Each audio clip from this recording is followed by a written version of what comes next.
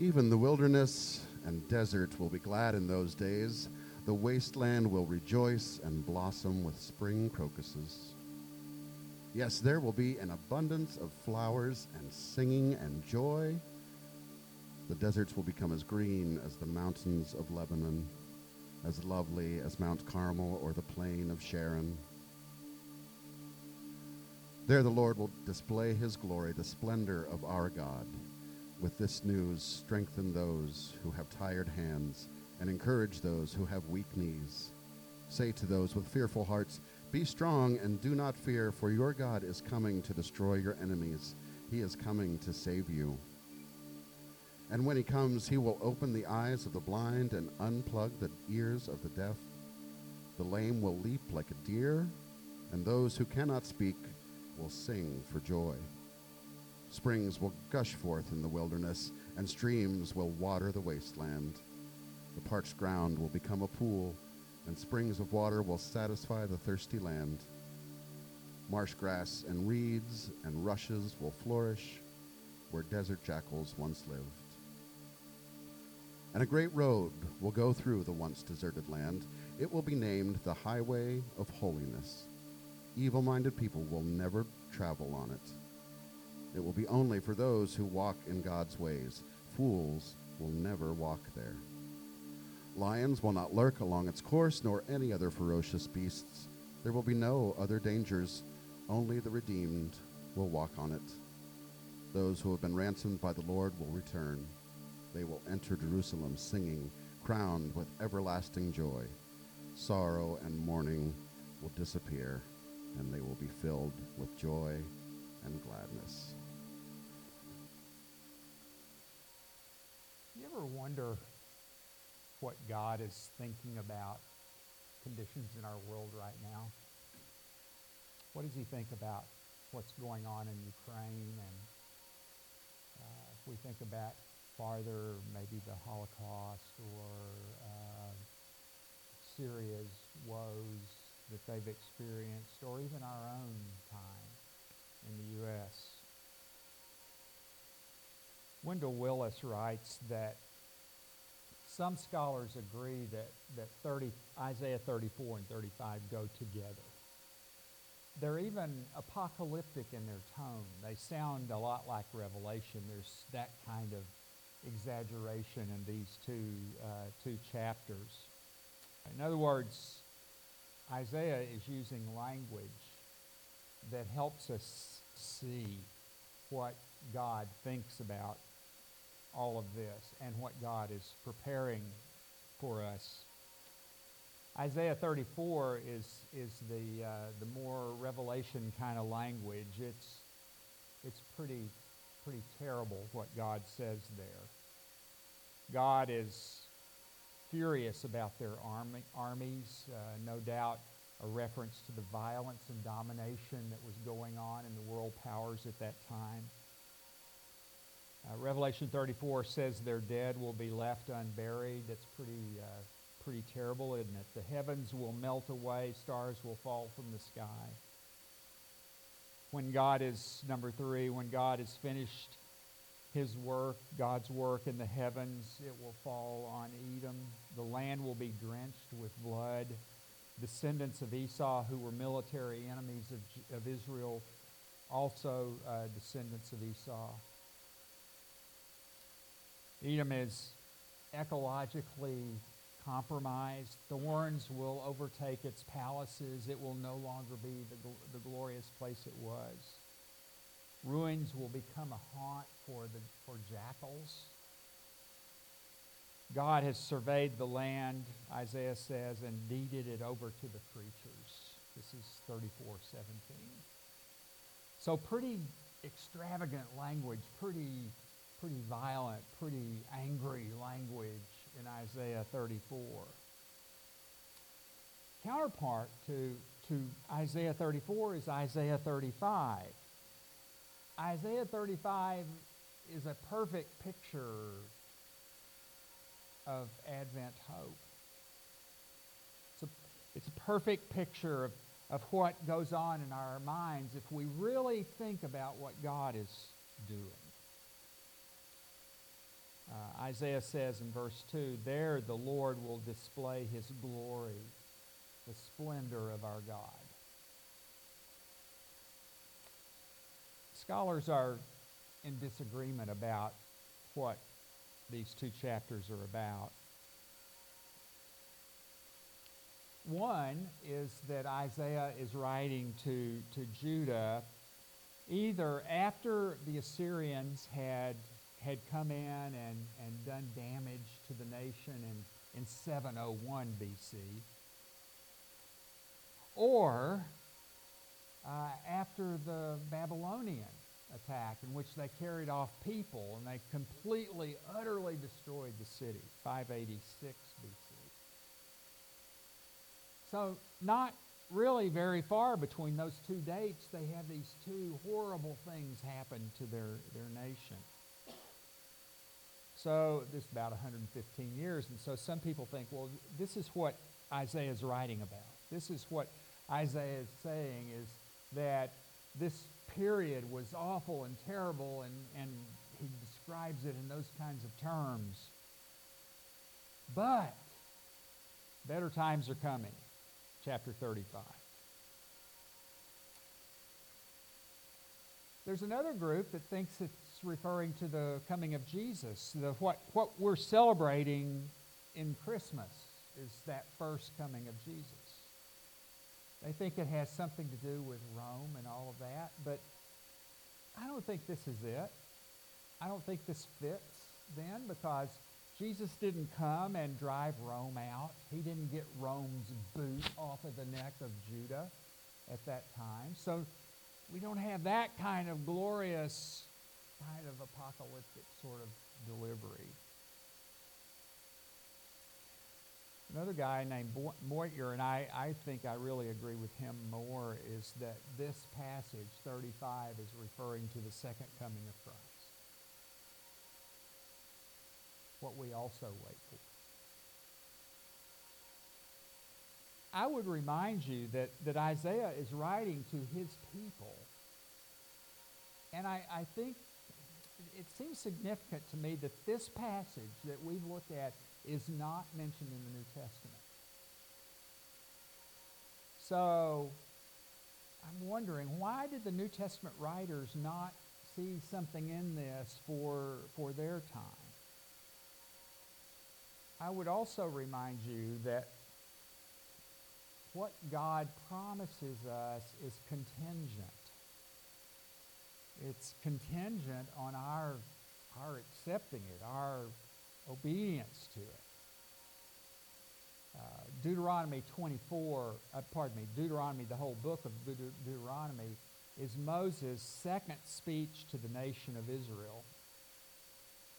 They're about to go into the land of Canaan. This is the second generation, by the way. First generation has died off because they were rebellious and didn't do what God wanted them to do. So he now addresses the second generation about to go receive the promise. And he says, this is what God will do for you. This is how he's going to bless you. This is what you're going to enjoy if you will keep your agreement with God. If you will be the sort of people God wants you to be. We see that kind of personal responsibility throughout Scripture. Samson is made weak and blind and dies a terrible death because he refused to keep his Nazirite vow. Moses doesn't enter the promised land. He sees it from a mountaintop, but he doesn't see it. He doesn't go into it because he didn't obey God. Solomon was a corrupt and adulterous king. He had harems full of wives that he married for political convenience.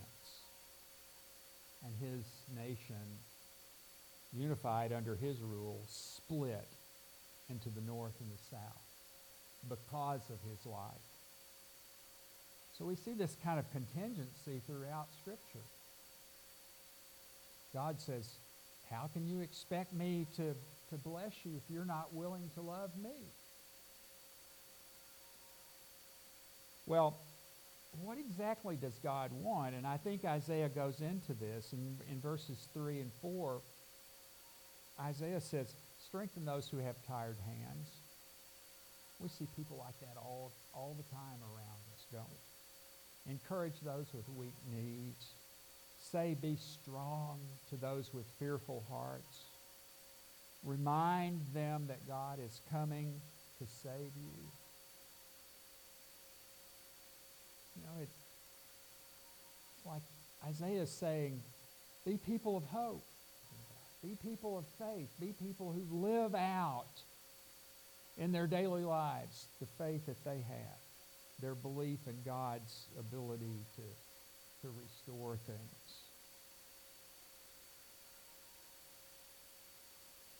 I think this points to a posture of trust, really. All boils down to that. Trust is the word that we translate believe, but believe doesn't really get at it. Belief is not really enough of a word. Trust is what God wants. He wants me to embrace Him and to trust Him. I've told you the story before about the guy that would cross Niagara Falls on a cable. It's a true story. And he would go back and forth, and he would do outrageous things out in the middle of the cable over the falls. One day he takes a wheelbarrow and he says to a crowd that is gathered, do you think I can roll somebody across the table? Yes, they said. Belief. That's belief. Because they really believed that. They believed that guy had that kind of skill. He said, who's willing to get in the wheelbarrow? 0. That's trust. And that's what this word pisteuo means. Trust. Getting in the wheelbarrow with God. Isaiah ends this prophecy by talking about a highway without any road hazards. Can you imagine that? It's known by its holiness. It's known by the way that people live who walk on that highway. Evil-minded people won't be there. I think because they don't seek its destination. Evil people don't want to go where that road leads. I honestly believe that we have some people like that in our own nation right now leading us. They don't want that destination. Oh, yeah, they use all the right language, but that's not what they really want. The things you normally associate with danger in our world will not be in this world of Isaiah 35. It won't be there. You can walk on its streets and nothing bad will happen to you. Nobody will try to lie to you or sell you illicit drugs or hurt you in any way. There will be no marketing firm trying to win your allegiance and worship. This is unique in its character, this highway. Isaiah said, those who have been ransomed by the Lord will return, entering Jerusalem with singing and full joy. They know the beauty and the value of what they are experiencing. They are willing to commit their lives to live in this place. Back to the word trust. In a list of Advent texts, you generally find Isaiah 35 in those lists. I have some doubts about whether Isaiah really was thinking about the ultimate kind of deliverance. I think given his audience and given the times, Isaiah probably had in his mind there's going to be some time in the near future when this is going to happen to Israel, but it didn't.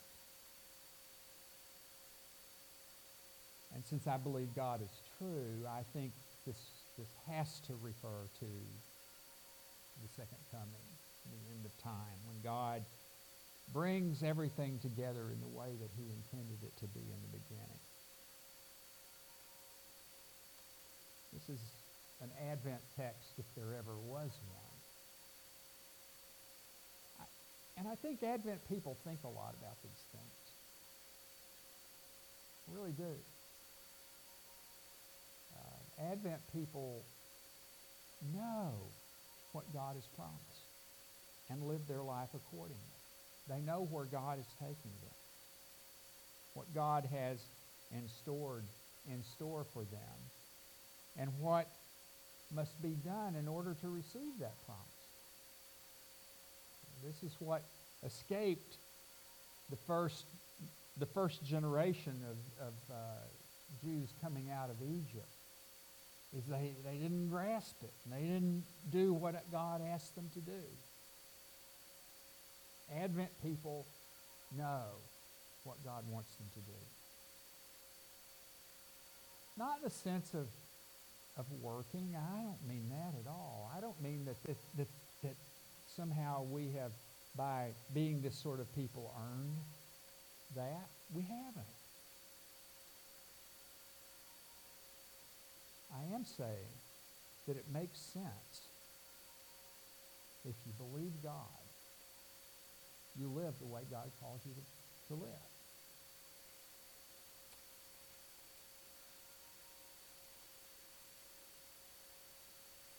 So I would really, I guess the point of this sermon is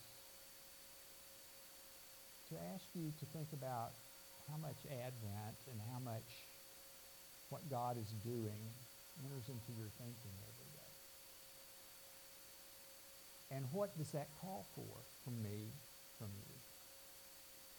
It's a worthy thing to think about as we enter Christmas very soon. Let's pray. Oh God, what a vision Isaiah painted for his people. May we see how that vision also applies to us in the future that we have in store. Move us along on your highway of holiness. In Jesus' name we pray this. Amen.